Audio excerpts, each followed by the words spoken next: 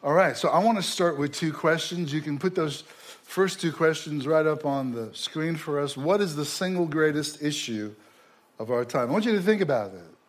What do you suppose is the single greatest issue of our time? And the second question is like the first. What's the most important issue facing you today, right now? I want you to think about that. I'm going to pose a number of different possibilities this morning, and like for your consideration of them. Some people believe that safety is probably the number one issue. I mean, after all, if we're not safe, then what's it all for? We happen to live in a very dangerous world. Our proximity to New York City means that we are so close to what is the favored target of those that want to destroy us. And so safety has got to be a real big issue in many people's lives. Keeping the next terrorist attack from happening is a great importance. I don't know if you know this, but about a month ago, or a little bit before Christmas, there was a news item in the media. A truck that was parked at a gas station outside of Mexico City was stolen. Now, the reason why it even made the news was because it was carrying radioactive material, the kind of material that could be used to make a dirty bomb. Can anybody say weapon of mass destruction?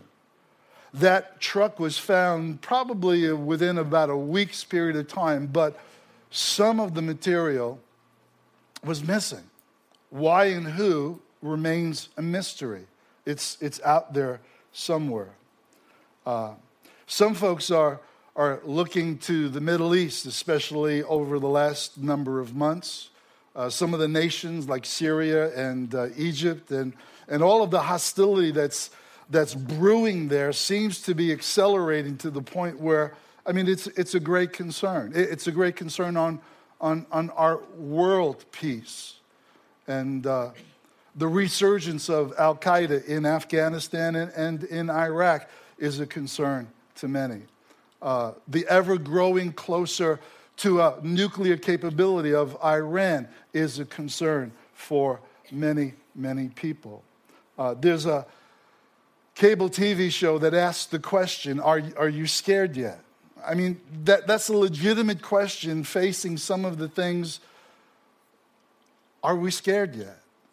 This is a scary world in which we live. Some say that maybe one of the greatest issues facing us in this day is the $17 trillion of debt that's out of control, that is ever exponentially increasing, and a government that seems to be absolutely powerless to stop it or do anything from driving the bus over the cliff. We're talking about if America loses its status as the go-to currency for the world, what will that mean but hyperinflation? And what is hyperinflation? I remember seeing pictures of Germany after World War II where bushelfuls of paper money could not buy a loaf of bread. So is this one of the greatest concerns of our day? Some feel that maybe one of the single greatest issues of our day is the fact that America is no longer what it once was. There's a loss of influence or of American exceptionalism in the world today. The unemployment rate, I heard this number just yesterday. 91 million people have stopped looking for work. They're no longer a part of, 91 million people are no longer a part of the workforce. The numbers about unemployment are way over. The real numbers are probably well over 20%. And much of them falls within the range group of the 20-something-year-olds. This last week was the anniversary, the 50th year of the war on poverty. LBJ's war on poverty. So let me ask you, LBJ, how you doing with that? 47 million people are now on food stamps. 47 million people. These are obviously great concerns to a lot of people. Others may feel that the issue, the number one issue facing us today is the moral decline of society, the redefining of the traditional family, the legalization of marijuana that seems to be spreading from state to state to state. Now I got to tell you something. As a person who was once, before my conversion, physically and psychologically addicted to marijuana, this is a great concern of mine. I mean, they say that today's marijuana is 10 to 40 times more potent than it was back in the 60s when I smoked marijuana. And let me tell you, I know how much it messed up my life. So I'm greatly concerned about upcoming generations. Maybe you're here this morning and maybe it's more something more personal. Maybe it's a health issue that seems to be facing you. And you know what? There's a saying that goes, if you have your health, you can face just about anything. But if the reverse is also true, if you have a health issue for yourself or for a loved one, you know, what could you do? Now, I just want to share something with you that probably will not come as a shock or a surprise to anybody, but I got to tell you that we're all suffering from a terminal health issue. It's called dying. We're all going to die. Hopefully it won't be for many, many years from now for all of us, but we're all going to die. It's appointed unto man, the Bible says, once to die, and then the judgment. It was Ben Franklin who wrote this to a Frenchman in 1789. This is where this saying comes from. Our new Constitution, he says, is now established and has the appearance that promises permanency. But in this world, nothing can be said to be certain except death and taxes. And with the inevitability, with the certainty that death will happen eventually to every single one of us, maybe just the most important question or issue that faces us is not any of the things that I've mentioned already, but rather things that deal with eternity. Maybe eternal matters matter most. And as a result of that, maybe they're some of the most important issues that face us. Listen, everything I've mentioned, from an unstable economy to an unsafe homeland, none of those things really matter in light of eternity. And so I want to share with you this morning one of the great titles of Jesus found in the New Testament. In fact, there are several variations of this, but in all of them, there's one word that is similar, and that is the word firstborn. That Jesus is given the title of the firstborn over creation, the firstborn among the dead, the firstborn of many brethren. In fact, the writer of Hebrews says that we as believers have come to the church called the Church of the Firstborn. And so I want to talk to you about this title, the firstborn. It is a title of distinction and a title of honor. It's a title of great prestige for the person who bears it. The firstborn received in the culture back in the day, he received a double portion of his father's inheritance. The firstborn also was given the privilege or the right to become the spiritual head of his family at the appointed time. And yet there are groups of people, we would call them cults, who use the name of Jesus, who have some sort of beliefism in Jesus, but who deny the deity of Jesus, and they use this idea of the firstborn as being the first of creation. And that is to completely miss the point of what the apostle is going to what we'll be reading in just a few minutes. But to make an error on the character and the person of Jesus Christ is a fatal flaw from which there is no recovery. It is the most important issue. It is the definition of what salvation is all about. In John 17:3, this is eternal life, to know the one true God and Jesus Christ whom God has sent. What you believe about Jesus, his identity matters eternally. So let me share a quote that deals with the value of Jesus by Augustine. You may have heard of him. And it is a simple statement, yet it is absolutely profound. He says this: Christ is not valued at all unless he is valued above all. Jesus is not valued at all unless Jesus is valued above all. Another way of saying that is that Jesus is not treasured at all unless he is treasured above all. He's not the Lord of all unless he is the Lord of everything. And so this morning I want to talk to you about the importance of valuing Jesus for who he is and giving him that proper place.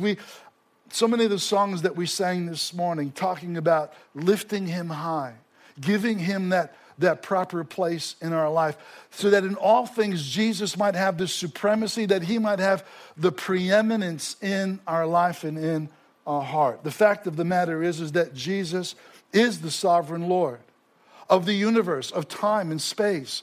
Whether I believe it or confess it or not, that is not going to change the fact that Jesus Christ is uniquely incomparable. That Jesus Christ is absolutely supreme and has the preeminence. I want us to look this morning at something the Apostle Paul wrote to the Colossians, the Colossian believers. Paul wrote to show the superiority of Jesus Christ over everything, over all human philosophies and over all human personalities and traditions and accomplishments. And he wrote this so that believers would come to know and understand what they already possess in Christ as heirs of God and joint heirs with Christ. That all of our freedom, security, acceptance, our approval and our validation comes from Jesus Christ and who he is in our relationship to him and in his success, not in our personal success, but that in what Jesus Christ has accomplished for us. Understanding this sets us free to live a life that is radically submitted to Jesus Christ as the preeminent one in our life. And so Paul's goal is to help us see the infinite superiority, the supremacy of Christ and his beauty in his person, and to resist the seduction that comes to making Jesus anything less than absolutely preeminent in our lives. In fact, this is what happened. This is the fatal flaw that took place in the church at Laodicea and in the church at Ephesus. In Revelation 2 and in Revelation 3, to one church that had become lukewarm, to the other church they had forsaken their first love. The root cause of that was they failed to make Jesus the supreme or to give him the place of preeminence in their lives. So let's look at Colossians chapter 1 together. And beginning in verse 13, great portion of scripture for us this morning.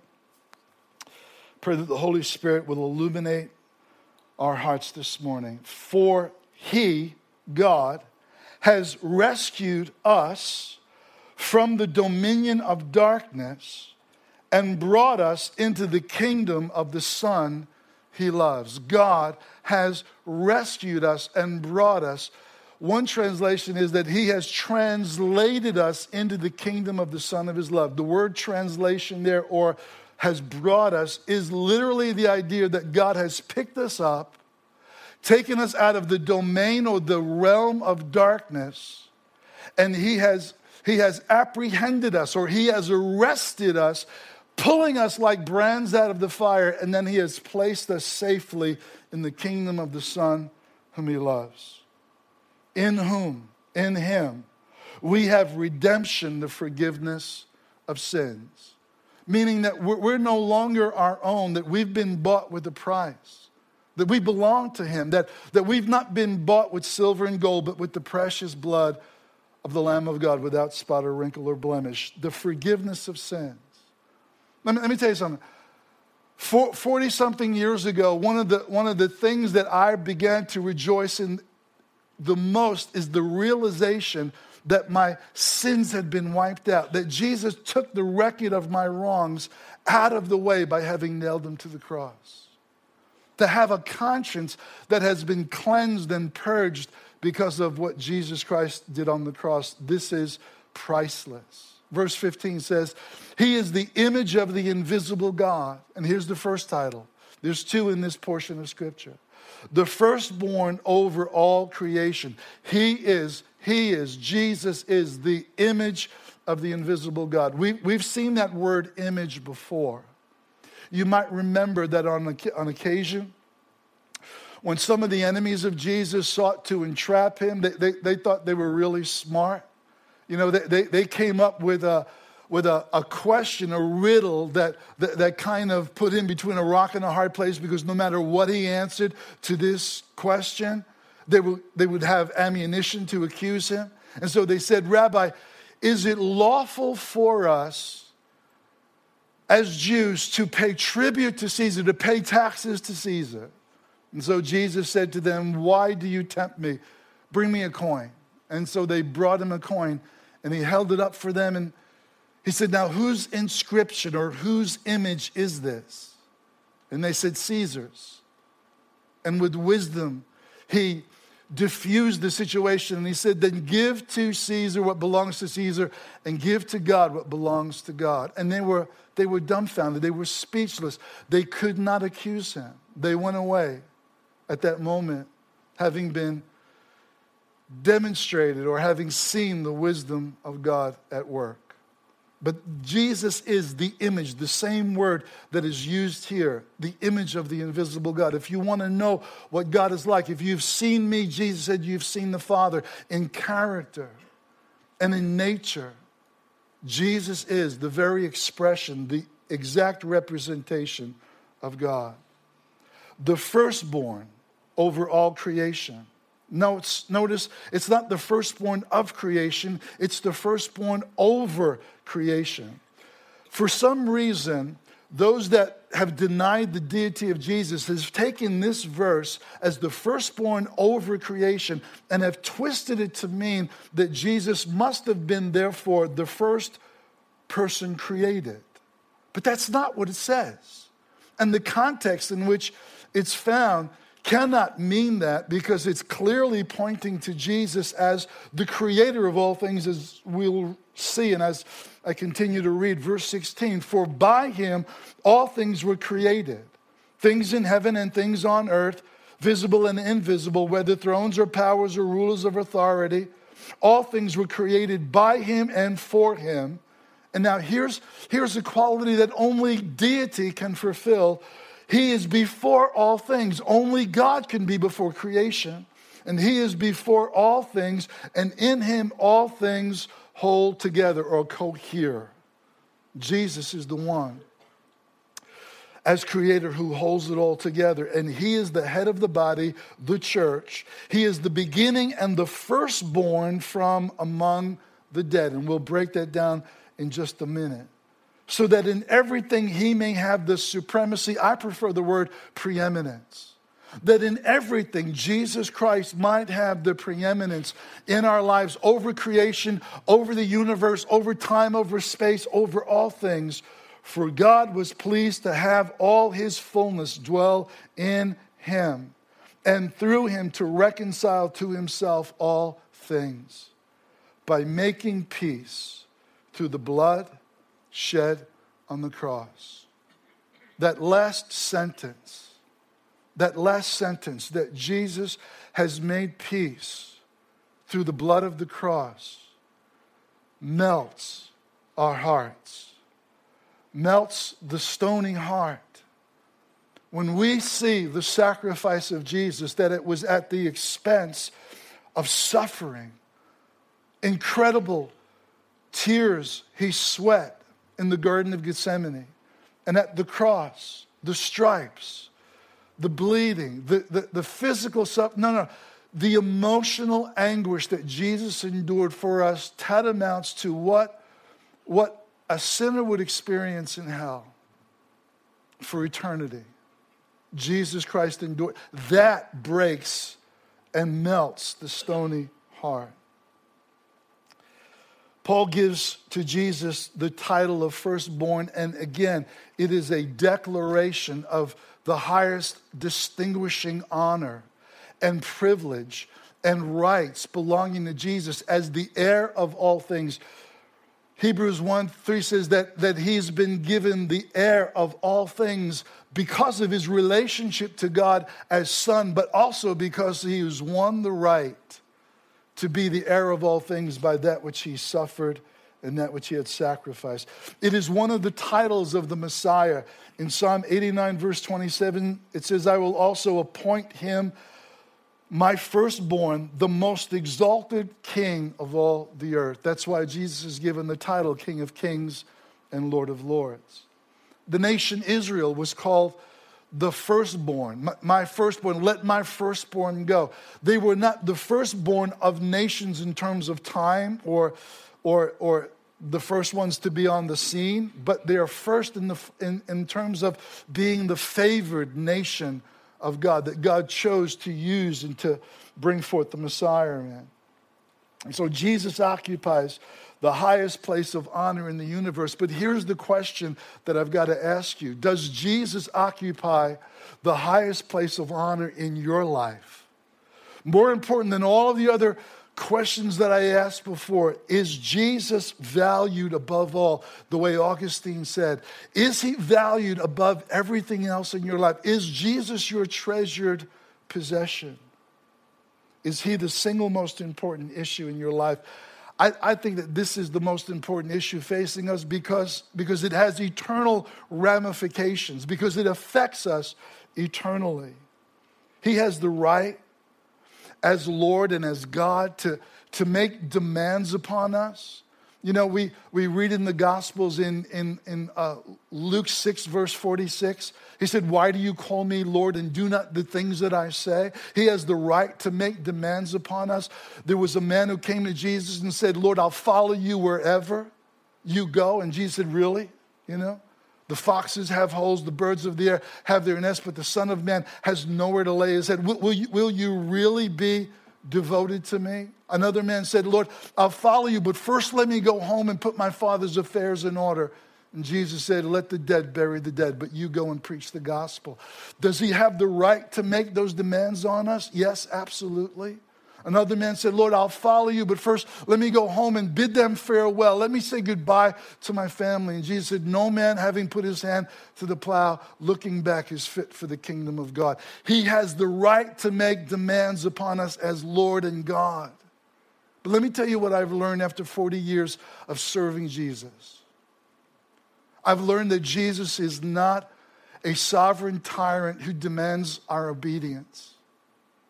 Rather, Jesus is a lover who inspires our passionate submission and our passionate surrender. He wins our hearts by grace and mercy. That we didn't deserve mercy, we didn't deserve grace, we didn't deserve his favor or his kindness. But I've discovered something over the last 40 years, that his loving kindness never ends. That his faithfulness is new every single morning, and great is his mercy. And that he lavishes upon us as a means of motivating us to follow him, to serve him out of love, not out of sheer duty. Out of sheer duty, the Israelites failed miserably. But he seeks to win our love and to win the submission of our hearts. I tell you what, we can see this in the conversion of people like Peter or people like the Apostle Paul. You know, this guy named Saul of Tarsus, who had letters in his hands of authority en route to arrest believers in the city of Damascus, to imprison them, to put them to death, to compel them to blaspheme. He's arrested by Jesus in the same way that we were arrested, where we were translated out of the kingdom of God. So God stopped him on that road and apprehended this guy by the name of Saul of Tarsus. Stopped him in that moment. In that moment, his life as a prosecutor was over. Blinded now. He needed somebody to lead him by the hand. Case closed. He's no longer a problem to the church. He'll no longer persecute anybody. But instead, God sends a disciple to lay his hands on Saul, saying, Brother Saul, receive your sight. Jesus, who appeared to you on the road, wants something from you and wants something for you.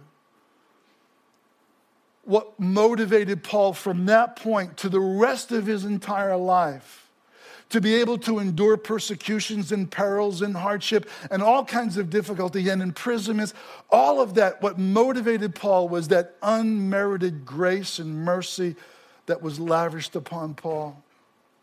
That Paul became the object of love.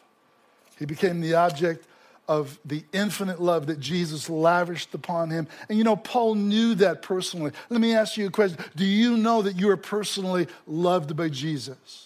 Do you know that he has set his love and affection upon you in a personal way? Listen to how Paul put it in Galatians chapter 2. He says, I've been crucified, that is put to death with Christ, and I no longer live. But Christ lives in me, and the life that I live in the body, I live by faith in the Son of God. And here it is, who loved me and gave himself for me. When you come to the place in your life where you are unshakable in the knowledge of the love of God. Paul is not known as the apostle of love. John is more termed the apostle of love. But Paul wrote more about love than even John did. He said, nothing can separate me from the love of God that is in Christ Jesus. That God, who has so loved us, quickened us, and made us alive in Christ when we were dead in trespasses and in sins. We didn't deserve heaven, but we are on our way to heaven because of the infinite mercy of God. Listen to how Paul puts it to the Corinthians. He says, for Christ's love compels us, because we are convinced that one, Jesus, died for all. And he died for all, that those who live should no longer live for themselves, but for him who died for them. See, Jesus didn't die for me so that I can now live the rest of my life in comfort and in ease for myself. He died for me so that I might no longer live for myself. Let me tell you something. The greatest deliverance that we can have, apart from the deliverance out of the domain of darkness, is the deliverance from selfishness. The reason why the Laodiceans became lukewarm, and the reason why the Ephesians left their first love, they didn't lose it, they forsook their first love, was their failure to make Jesus preeminent in their life. And that's the greatest question that I have to ask you this morning. Jesus, Paul says, is the beginning of the firstborn from among the dead. What does that mean? The firstborn. He is the founder of a new species, of a new race of men and women who've been born from above, in whom the second death has no power. And because he has abolished death and ushered in life and immortality, he is the firstborn from the dead in that sense. Again, privilege and honor and prestige given to him in that title. And the reason and the goal of all this is that in all things Jesus might have the preeminence, that we might now look at him and savor him and favor him and that we might consider him as exalted and cherished above everything else. So let me ask you a few more questions, since I'm asking a lot of questions today. To what extent does your life reflect the preeminence of Christ? To what extent does your life reflect the preeminence of Christ? This, I believe, is the most important issue that you face. Are the affairs of your daily existence so ordered that Jesus is seen as being preeminent?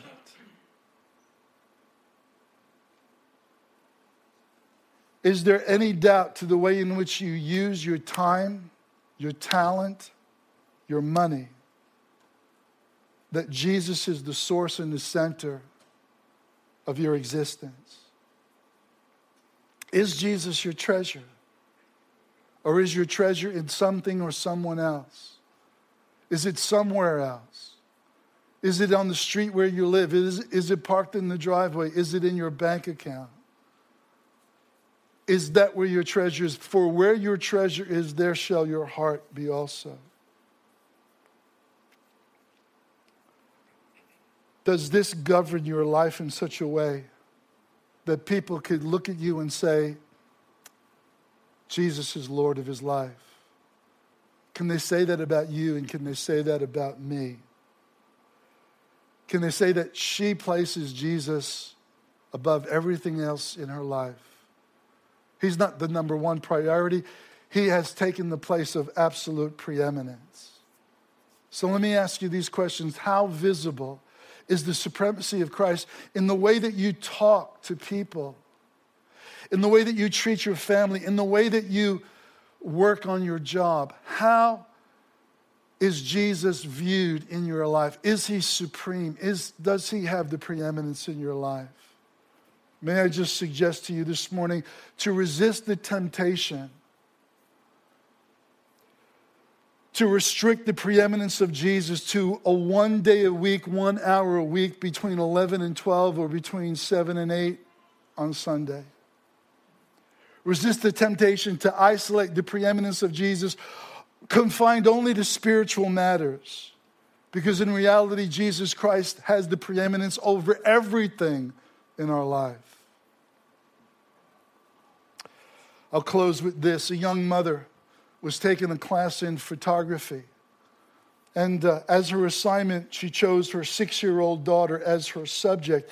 And she sat her daughter on a beautiful hillside, beautiful scenery. Close by was an apple tree in full bloom. She couldn't resist. She gave the tree a prominent place in the picture along with her daughter. And she was so surprised when the instructor pointed out the flaws in the photo. The apple tree distracted from the primary focus, her child. He says, see how it catches the eye, the instructor says. It completely distracts you from the subject. You need to choose one subject and leave the other out. Didn't Jesus say, you can't serve two masters?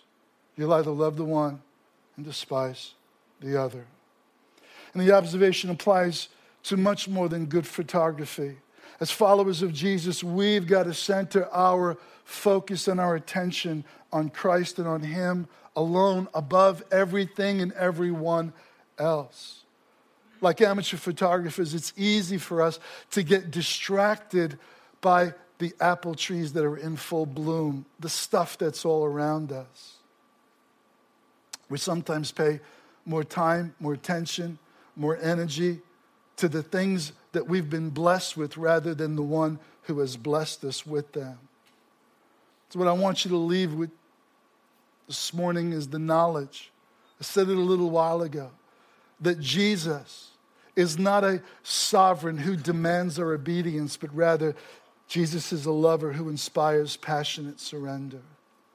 May you come to know him. May I come to know him more, so that the songs that we sang this morning have a greater meaning, that he is lifted high, that he holds the center place in our life, and that to Jesus is given the preeminence, because as the firstborn of all creation, over all creation, as the firstborn among the dead, Jesus deserves the highest place of honor and preeminence in my life and in your life. Let's all pray today. Father, I just thank you this morning that the challenge that you've given to me to make you center and foremost and preeminent is a challenge that I know that you're speaking to all of us. Because when it comes down to it, there's nothing more important than this. None of the issues of safety or comfort or wealth, or none of the issues of economy, or none of those things have any eternal ramifications except this one issue. Have I made Jesus Christ the Lord of my life? Has he received the place of preeminence? And Lord, we purposely, willfully place you at the highest place.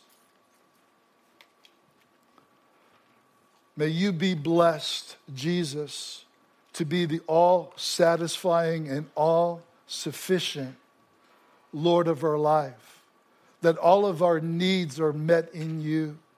That everything that I possibly could long for or desire or dream of or hope for is found in you.